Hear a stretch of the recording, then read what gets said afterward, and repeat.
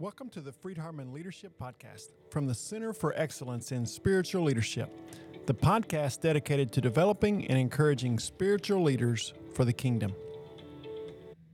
Welcome to Season 2 of the FHU Leadership Podcast.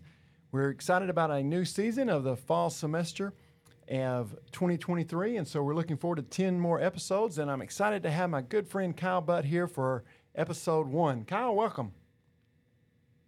Thanks, Josh. I'm excited to be here. Kyle, I often assume that everybody knows about Apologetics Press, but I don't want to make that assumption today. So will you tell us a little bit about Apologetics Press and your background?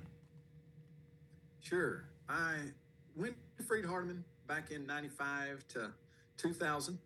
And while I was there, got a double major there in Bible and communication. Loved my time there. Really appreciate what the school does. Really appreciated the good Bible education, but I didn't know what I was going to do with that necessarily.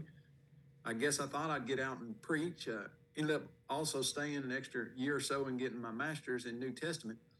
And then I was offered a job to be the editor of the little kids magazine, Discovery, that had been going at that time, I think 14, 15 years, down in Montgomery, Alabama, at an organization called Apologetics Press. I wasn't real familiar with it, but our mutual friend, Chad Thompson, at the time his dad was the director of it, and went down there. He offered me a job, and I thought, okay, this is great. Let's do it. So I had just gotten married to Bethany Glass at the time. Of course, Bethany Butt, now we've been married 23 years, and we started everything all at once. We were married in December, started the new job at Apologetics Press in January, and went from there. Apologetics Press turned out to be one of the greatest blessings of my life. It's an organization that's designed to deal lots with skepticism. On the door, basically, we have a nonprofit organization dedicated to the defense of New Testament Christianity.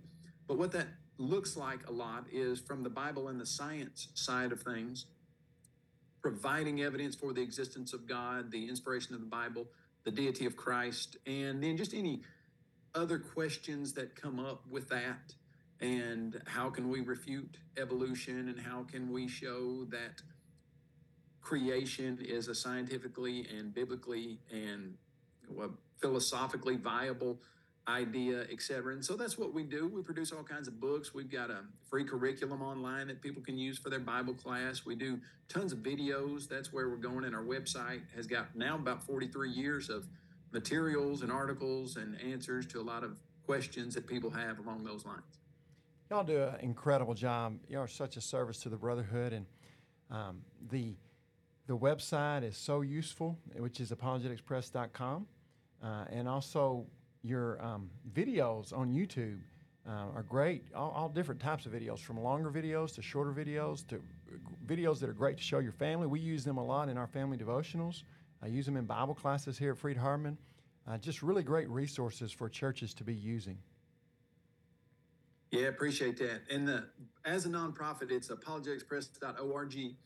And what we've really gotten a bunch of traction on lately is the 4, 5, 6 minute short videos where you can put in some more graphics and make it a little more visually appealing.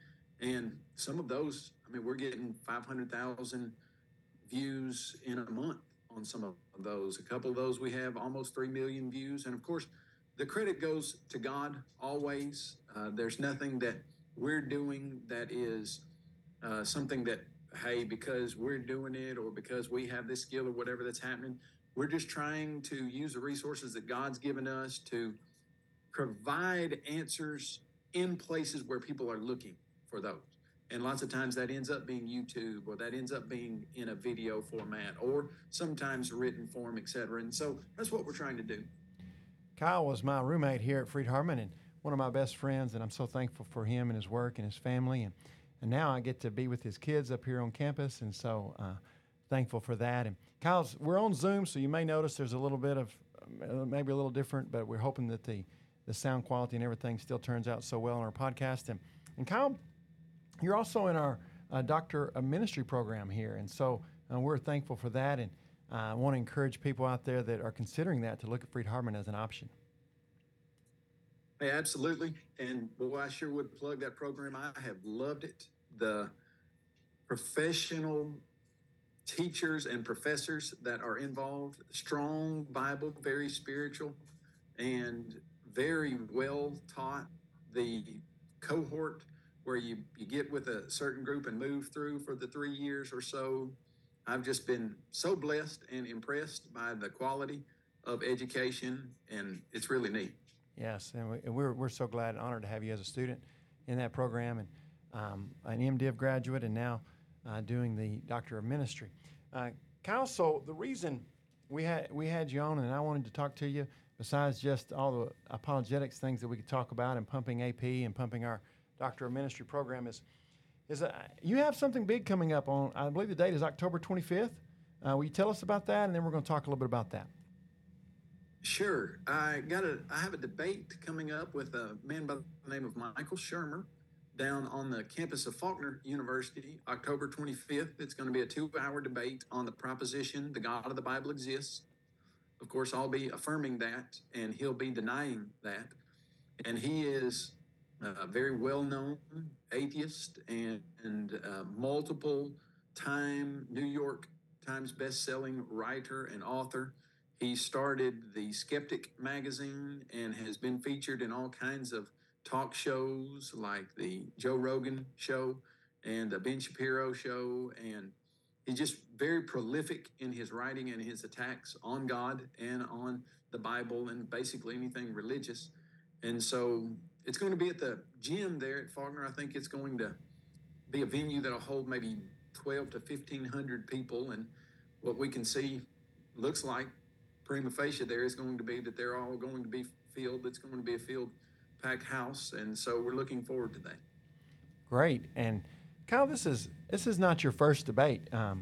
So let's begin kind of going backwards a little bit. Why did you choose to do debates, and what's been some of the history of the past debates, and kind of what's come out of those? Great questions. Here is how our debates so far have come about. It's really been nothing that we at AP have sought out or tried to design to do. The first one, 2 of them have played out with Faulkner, actually. Our home base there in Montgomery, Alabama is about 1.5 miles away from the Faulkner campus, and we have ties there insofar as sometimes we'll be asked to come speak at chapel on various different apologetic issues. And the first time, there was a man by the name of Donnie Hilliard, who was a professor there, and his nephew was at the University of South Carolina, who was the president of the Pastafarian organization there at University of South Carolina, which is an atheistic organization that says, hey, there's no more evidence for God than there is for a flying spaghetti monster, thus the name Pastafarians. And they asked him if he wanted to debate. Now, he was the marriage and family counselor and teacher there at Faulkner, and so that wasn't really in his wheelhouse. So he called us at AP and said, would you like to do this? And, we kind of scratched our heads and looked around and said, we've never done anything like that, but hey, this is the field of work that we are involved in, so we probably need to be prepared to do it. And that's how that first one got going. And then subsequently, we had 2 more. That one was with Dan Barker, the co-president of the Freedom from Religion Foundation. And that is, I think, one of the largest unbelieving organizations in the nation. And it's the one that is very litigious. They sue people all over the country for saying prayers over public announcement systems and things like that. And so had that debate with him, and then had a debate at the University of North Alabama at the request of the Christian Student Center there on campus of UNA with a guy. Actually, we had 2 there. One of them was with a guy that had been voted American Atheist of the Year for 2 years. Another one, the second one there in 2014, was with Bart Ehrman, multiple New York Times bestseller and a professor there at the University of North Carolina, Chapel Hill. And he had just come out with a new book titled God's Problem, How the Bible Fails to Answer Humanity's Most Pressing Problem on the Problem of Evil, Pain, and Suffering. And so this one came about in a similar way. Faulkner was going to be doing a debate, but they didn't know really with who or what. And so they called us, asked us if we wanted to do that. And we said, yeah, that would be something we'd look at it if certain things were lined up. It originally was going to be only an hour, and we said, to make it any real productive, I think it needs to be a couple hours. And then basically they said, hey, well, who do you want to get to debate? And so I got online and Googled top atheistic debaters, and 3 came up. And I sent the names to David Hester there at in the Bible department at Faulkner and said, hey, if you can get any of these guys, then let's do it. And one of them, Michael Shermer, said, yeah, I'd be glad to do it. And so that's how it played out. Wow. So what is your, what's your aim? What's your goal in hoping to accomplish by doing these debates? That's a real good question. And there are a lot of different views as to the productivity of a debate. I mean, why do you debate people? Doesn't it just ultimately get into a big argument? Isn't it ineffective in converting the people? But then on the other hand, you have people that just feel like this is the greatest venue that you can possibly present the truth in, etc. And so the real question is, do we feel like debate does good, productive things in the world that would add to the positive spiritual value of our work and of what people who are watching would they be affected? Would they have a reaction in a positive way to how this material is presented? And so here's my take on the whole thing. It is another way to present the truth that looks to me to be very effective. And what I mean by that is some people, like to watch a YouTube video for 5 minutes. Some people want to watch a YouTube video for an hour and a half. Some people want to hear a 15-minute podcast. Some people want to hear 3 hour and 50-minute Joe Rogan talk podcast, etc. There are any number of ways that you can present the truth. It's almost to me like how Coke markets their products. You can get a 20-ounce bottle, or you can get a 12-ounce can, or you can get an 8-ounce miniature can, or you can get a 2-liter, or you can just go down the list of things you can get. But it's all, Coke on the inside. Yeah. And so to me, this is just another way to present the truth that really hits a certain group, because this is how they want to assess truth. And, we've had lots of people come to us and say, hey, the debates that you guys have done are the point at which I began to seriously think about what's going on in my life. And then we have recently had a really neat example of a person who was not a Christian at all. They started watching the 3 debates that we had done. They saw that World Video Bible School produced those debates, and so they then contacted them. World Video Bible School, they watched numerous videos from them. Then they ultimately ended up contacting Gospel Broadcasting Network and then House to House, and a guy flew over. The person that had watched the debates originally was in Cyprus, and a guy flew over from House to House, 8 hours, there to Cyprus, and baptized him and started the church there on the island of Cyprus. And that came from watching debates. Yeah. And so I think it really is a good way to present the truth. One good way. Of course, not the only way. And am I saying the best way? I don't know. I think it's a very good one. Here's the thing that, I think some people understand, and it causes a little bit of, well, okay, why you do it? Generally speaking, you're not going to convert the person that you are debating. Yeah. And as I've been reading Michael Shermer's stuff, he even says, hey, when I get in a debate with a person, I understand that most of the time I'm not changing their mind. Mm-hmm. But then he says, it's the audience that you are really presenting this material to affect.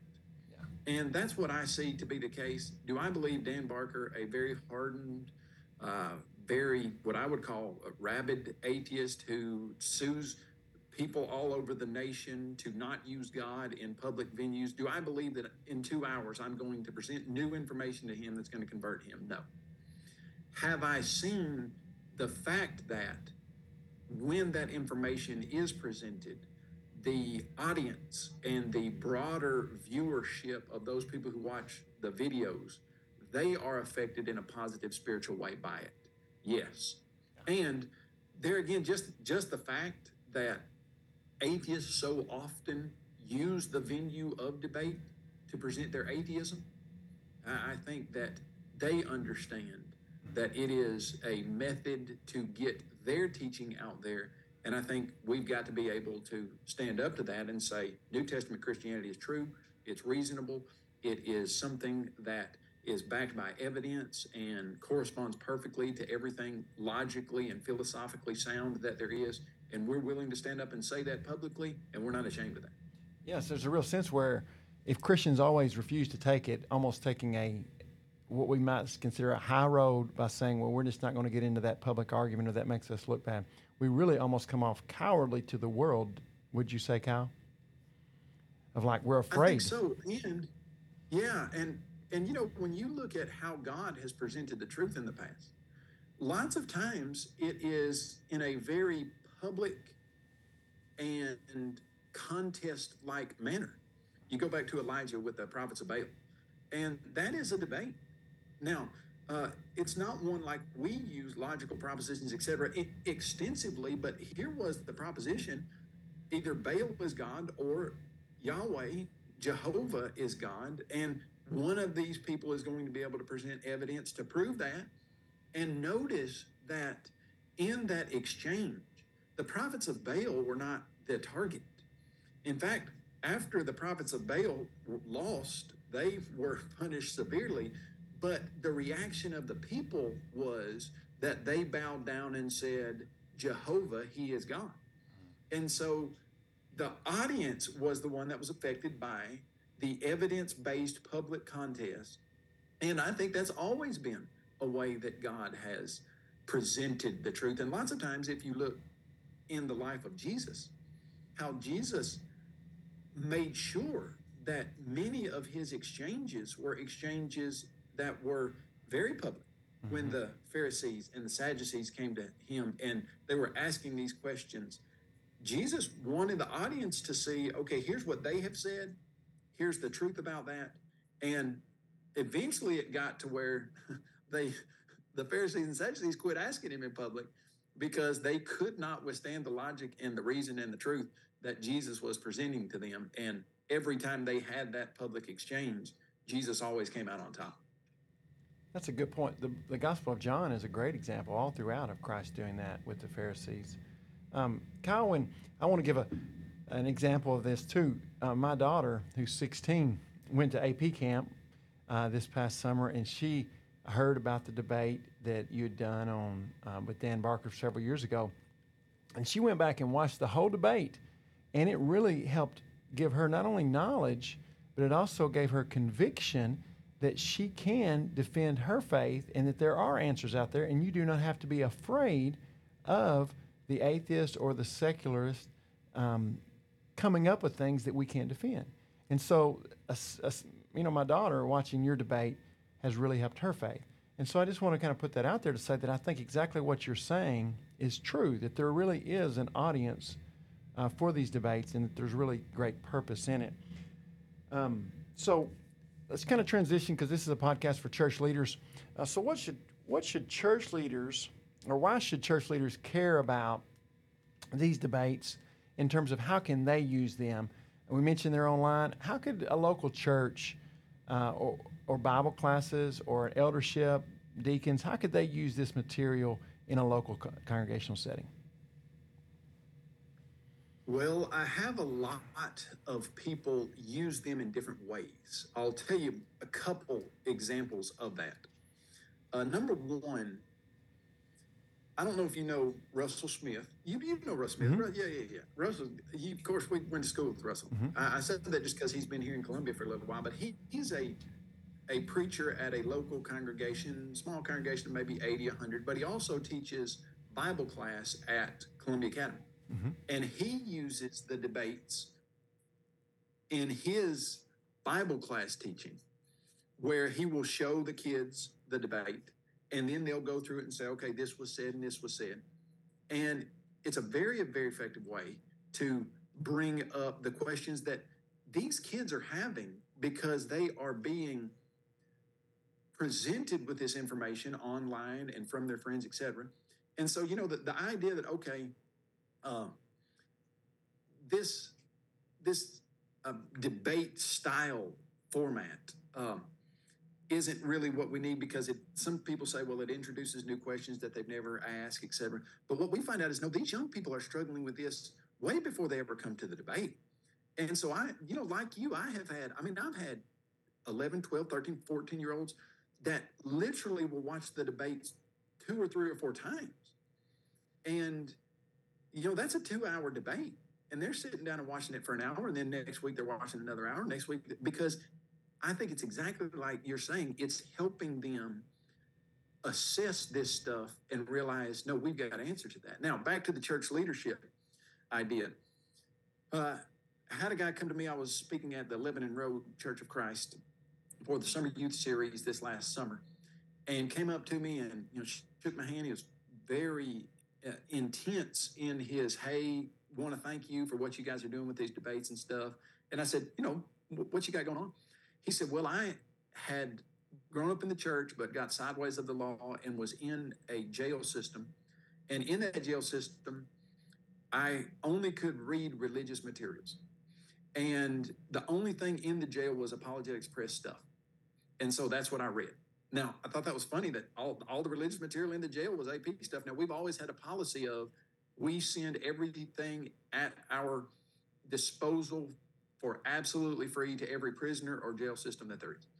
And so this, I don't know how long that's been sitting there, but so it sounds like he reads AP stuff for the next 2 or 3 years, gets out, and he said, I watched your debates when I got out, and I became a Christian. And now it sounded like he was the youth minister at a congregation where he was using the debate as the format for his Christian evidence curriculum for his youth group. And so you're looking at a direct application for church leadership, in that you can use the debate, the questions that come up in the debate, etc., if you wanted to. And it's interactive for the kids, because they'll sit and watch the debate. And it's also, I feel like something where they can say, okay, what did Kyle say right? Well, what did he say wrong?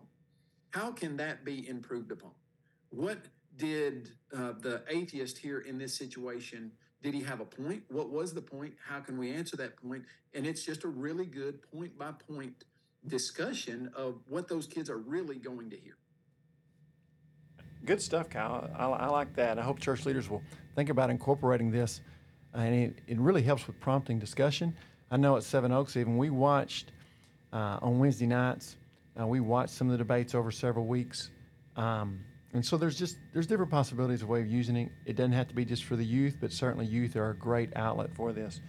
Kyle, so most all of us, obviously, we're not going to be in a debate setting where we have 1,500 people out there listening to us for 2 hours like you are. We appreciate your training and your expertise in this area and being willing to do that.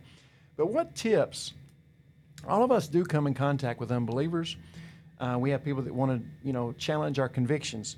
So what tips would you give Christians in how to defend their faith when they get in these, we call them discussions, but when they get in these debates at work, with family members, when they're talking to someone about the Bible and about core convictions, what tips would you give them to go to defend their faith? First, I would like to just encourage everyone to recognize that there's nothing new under the sun, and that everything that they will hear has been answered somewhere. Mm-hmm. Sometimes it is shocking to hear an atheist present something that you've never heard. And of course, the proverb writer says, the first one to plead his case seems right until his neighbor comes and answers him. And when a 14, 15, 16-year-old hears, hey, Jesus is just a copy of the other 15 different savior gods in the world that we've known are false for years, and this is just another iteration of that. That's shocking to them when they hear that. Now, there are great answers for that. And so the first thing I would say is, and people, I talked to a guy who was a member of the church in Canada said he'd been a member of the church for 30 years. We were talking about how can a loving God allow the death or cause the death of innocent children. And I presented a lesson at PTP, and he said, this was very helpful. I've been a Christian for 30-something years, and I've never had what I thought was a satisfactory answer to this. Like you say, this isn't just teenage. But the first thing is to recognize these challenges to the Christian faith have been answered. The second thing that I always ask an atheist to do when I'm dealing with them, and it's very helpful, I think, in any discussion, is to say, okay, I know that you believe that there are all kinds of pieces of evidence that disprove God, disprove the Bible, etc. But give me your very strongest point, the one idea that you believe to be the most powerful evidence against the existence of God. Now, you would be surprised that most of them will not do that. They don't want to do that. Because once a person presents their number one the strongest piece of evidence that they've got, if you can answer that, then everything else has to be weaker and answerable. And so many times when I say, okay, great, glad that we're having this discussion, but let's deal with your strongest one. That makes it much more manageable. But then here's the third thing that I really want people to understand. Atheism and unbelief has zero logical, philosophical, reasonable evidence to commit it.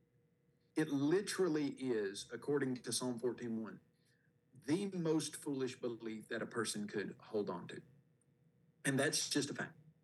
And the Bible consistently calls unbelief sinful. When Jesus says, unless you believe that I am he, you will die in your sins, what he is saying is there's no legitimacy to it. There's nothing to commend it. There's nothing that you should look at and say, oh, these people are unbelievers, but at least they're honestly thinking about it. At least they're, okay, no. The evidence is there to believe in God, and if a person doesn't, it's because they are sinning in some way. That unbelief is sinful. And because of that, here's the next thing. It will be the case that if a person chooses not to believe, it does not matter what kind of evidence you present to them. They're choosing not to believe. And so what happens lots of times is a kid will come up to me and says, hey, my friend is a atheist. You got any evidence to prove it, to prove God exists? And I'll say, yeah, the design argument is irrefutable. It's great. Whenever you see complex functional design, there has to be an intelligent designer. Well, they'll go back and they'll present that to their unbelieving friend. And the friend will say, well, I've heard that. I'm not convinced. I don't believe it. What else you got? And the Christian will come back and say, that didn't work. What else do you have? Well, it's not that it didn't work because it's not good evidence. It didn't work because of the exact same reason that when Jesus raised Lazarus, that didn't convince the Pharisees to believe he was the Son of God. If you want to choose to disbelieve, you're going to be able to do that. And so the next thing I always try to encourage people is, hey, when you present this legitimate, good evidence, don't expect people to roll over and say, oh, hey, I'm now going to be a Christian, because they've chosen unbelief. And many times I think it's our responsibility to answer all their stuff. Okay, here's a alleged Bible contradiction. No, answer it. Here's another one. Answer it. But don't think that just because you give a legitimate answer, the people are now going to become believers in God and Christians. Amen to that. They begin with the presupposition, as you were saying, even talking about the debates against these famous atheists, they're so hardened that, I think the Bible speaks to this, doesn't it, Kyle, that really this is about pride. And it takes so much of a humility on their part, it would take so much humility on their part to be willing to renounce that atheism, because their whole existence and identity is tied up to that. So they begin with such presuppositions. And in many ways, the friends we may be talking to are also in that same line. And so in some ways, I've heard it said, it's almost like you just want to plant a pebble in their shoe. You want it to be something uncomfortable for them that they will continue to think about, they'll continue to dwell on. And with our friends and family or our coworkers, if we can just make them think about it and consider it, they may in their pride not consent at that moment, but who knows how that seed's going to grow and how that's going to bother their conscience later on and maybe take root in their heart. That's very well put. And another aspect to that is there in 1 Peter 3:15, where it says, "But sanctify the Lord God in your hearts, and always be ready to give defense to everyone who asks you a reason for the hope that is within you with meekness and fear." Lots of times, they really just want to know how you're going to respond, not what you're going to say. And they want to see if you're going to, in a loving way, in a kind way, in a reasonable way, respond to them in a way that says, "I care about you, I care about your soul. This idea that you have is wrong, but I respect you as a person and I want what's best for you." And so lots of times what the unbeliever comes back to is the approach and the loving, respectful way that a person presents that truth as well. That's a great point, Kyle. I appreciate you going there with our talk here, that our attitude in doing it. Speak the truth in love.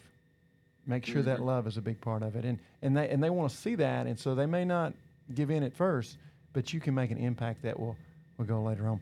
Kyle, we're getting low on our time here, that we want to stop. There's a couple things that I want us to close with. First of all, I want you to remind our audience, because I know how just audibly hearing it you can miss out, but remind us the date, time, and place of this next debate. Okay, it's going to be on Faulkner's campus in their gymnasium, October the 25th at 10 a.m. in the morning, from 10 to 12. Basically chapel time to lunch. And it's going to be streamed live on GBN's website. And then World Video Bible School will record it, and it will be recorded and put on YouTube afterward. There is a RSVP sheet on Faulkner's webpage. I don't know exactly where, but they feel like that the seats are going to get taken and it's going to fill up.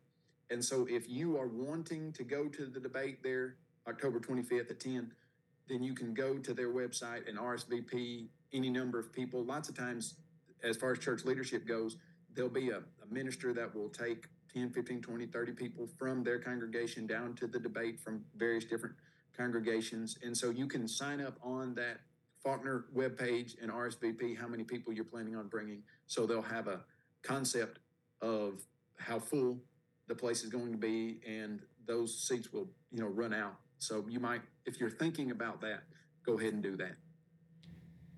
Kyle, thank you for that information. Also, we want to be in prayer for you for this debate, that God will get tremendous glory from it, and that it can do a lot of good in sowing the seeds of the truth, and that much glory can come to God. And so we'll ask people to be praying about that, and hope that if you're able to, you can attend, and if you can't attend, that you can benefit from this later on.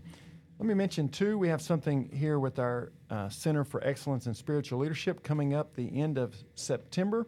It is Friday, September 29th, and Saturday, September 30th is our annual church leadership workshop entitled this year Ministry Essentials, and all this will take place at Mid-South Youth Camp. And we have a great lineup of speakers, including keynotes by Chris McClurley, Larry Ivory, and Andrew Phillips. We also have some very practical topics, including dealing with worship in our assemblies, how to elevate our worship, how to plan your song service.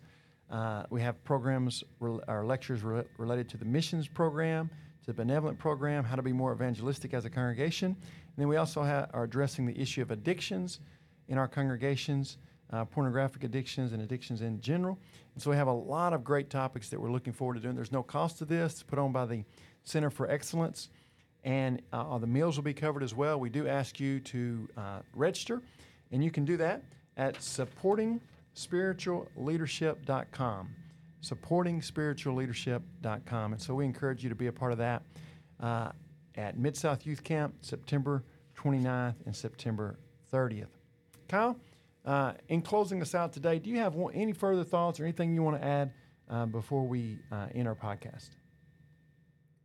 Well, just wanted to say appreciate being on the podcast, and especially thank you for there at the end when you said prayers for Kyle and the debate. The goal of every debate, in fact, the goal of every article we write, the goal of every video we ever put out, is to magnify God to make God big in the minds and the thoughts of other people, and to, as much as possible, remove ourselves, remove our personalities, and put God in the spotlight. And that's what the goal of this debate is. And I absolutely believe that the more Christians we have praying for the success of this, for me to be able to present the truth in a kind and forceful way, and a way that is reasonable and logical, and a way that is representative of God, just as many people as we can get praying for God to be glorified, that would be wonderful. And my main request from anybody listening to this podcast today. Thank you, Kyle. We will certainly be doing that, and we are asking and I want to just encourage you. Just thank you for doing this, Kyle. Thank you for this. Is a vacuum that, as you said, how it all came about. This is a vacuum that a lot of people wouldn't step into, and we appreciate your training here at Freed-Hardeman and your work there at AP that have allowed you to be prepared for these moments to glorify God. Well, thank you for listening today. And we encourage you to go back and check out Season 1. We had 10 episodes there. If you haven't heard those before, go back and listen to those. And we look forward to presenting more great content coming up in Season 2. And so thank you for listening today. Thank you for listening to this episode of the Freed-Hardeman Leadership Podcast. For more great content and to see the services the Center for Excellence in Spiritual Leadership offers your local congregation, please visit www.supportingspiritualleadership.com. Until next time, remember, God uses ordinary people to lead His people into extraordinary feats.